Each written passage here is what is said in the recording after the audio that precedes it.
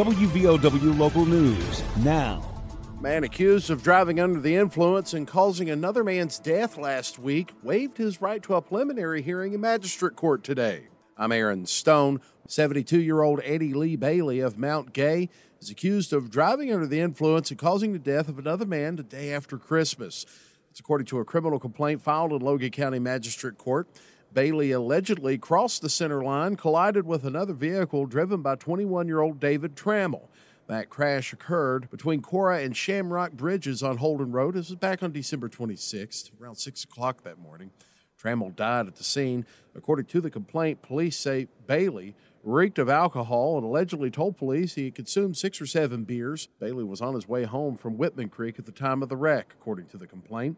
Bailey is charged with felony DUI causing death. On Friday, he waived his right to a preliminary hearing in magistrate court. He will now go before a circuit court judge to determine if there's probable cause to go before a grand jury. Bailey is currently being held at the South Central Regional Jail on a $100,000 cash bond. He faces 3 to 15 years in prison if convicted.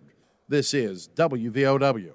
Don't let aches and pains put you on the sidelines. Lingering pain from aging or injuries can impair your ability to move and take the fun out of everyday activities. Let Logan Regional Medical Center get you back in the game. Take a joint pain assessment at loganregionalmedicalcenter.com/orthopedics to find out how we can help alleviate pain, increase mobility and range of motion, and get you back to living your life to its fullest. Logan Regional Medical Center. Be well, live well. That's why we're here. Man accused of allegedly attacking people with a box cutter last month in Kanawha County had only been out of prison for just under 2 months. That's 37-year-old Percy Woody, McDonald's employee at the Kanawha City location, charged with 4 counts of malicious wounding and a count of obstructing an officer. Those charges stem from an incident on December 27th where Woody allegedly attacked 2 co-workers, a customer, and a 4th individual on the street.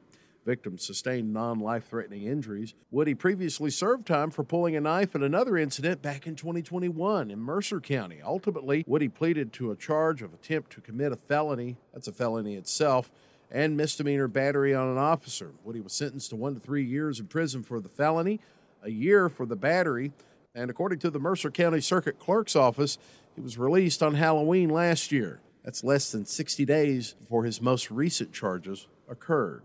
He is being held at the South Central Regional Jail on a $100,000 bond. Meanwhile, another McDonald's employee accused of stabbing or robbing a customer in Elkview is going to trial. That's 32-year-old Richard Thornton. His trial begins March 11th in Kanawha County. A year ago, Thornton allegedly followed a customer to the bathroom of the McDonald's at the Crossings Mall, stabbed him, robbed him of his wallet. According to Kanawha deputies, Thornton was carrying the victim's wallet and had a bloody knife at the time of his arrest. He's pleaded not guilty to first-degree robbery with a deadly weapon. His pretrial hearing is set for February 28th. Reward has been offered for information in a death investigation in Pike County. It has to do with the discovery of a woman's body there. Relatives of 42-year-old Melissa Wolford of Phelps say they will pay $10,000 for information leads to the arrest and conviction in Melissa's death. Her death is still under that investigation, and Kentucky State Police now say foul play is suspected. Her body was discovered back in November in the Jamboree area of Pike County. Kentucky State Police Pikeville Post is handling the investigation. Robert F. Kennedy making a stop in West Virginia this month. That's according to a press release from his campaign. He will host a voters' rally at the Charleston Coliseum and Convention Center January 27th. The independent candidate's pushing to get on the presidential ballot in many states across the nation. He has succeeded so far in Utah. According to his press secretary, Stephanie Spear, they have begun signature collections trying to get Bobby on the ballot. And Logan Regional Medical Center welcomed the first baby of the new year this week. Riley Grace Toller, born shortly after 3:30 Tuesday morning, weighing 7 pounds, 3 ounces. The proud parents are Mackenzie and Sean Toller of Logan. Baby Riley received a gift basket of necessities and flowers from Logan Regional Medical Center, as well as a newborn photo session with Leah Vance Photography.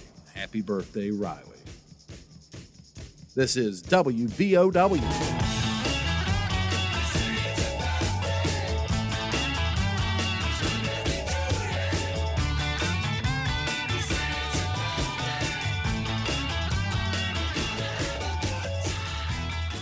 Here's the Coalfields forecast from the Storm Tracker 13 Weather Center. I'm Storm Tracker 13 Chief Meteorologist Spencer Atkins. Sunshine? Check. And then we'll see more clouds. Yep, and we'll look for about 31 tonight. That's right there near the freezing mark. This is after a high around 46. Saturday and Sunday around 42 both days, but we could see some snow briefly Saturday morning real early.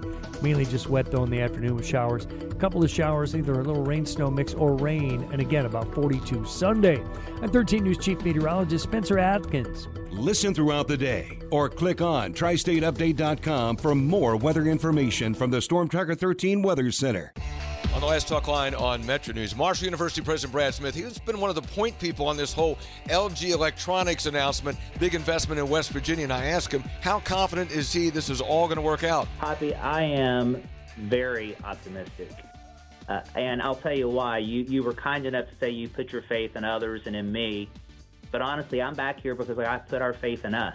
All right, keep track of what's happening in West Virginia Talk Line, weekdays at 10:06 on this Metro News station. WVOW.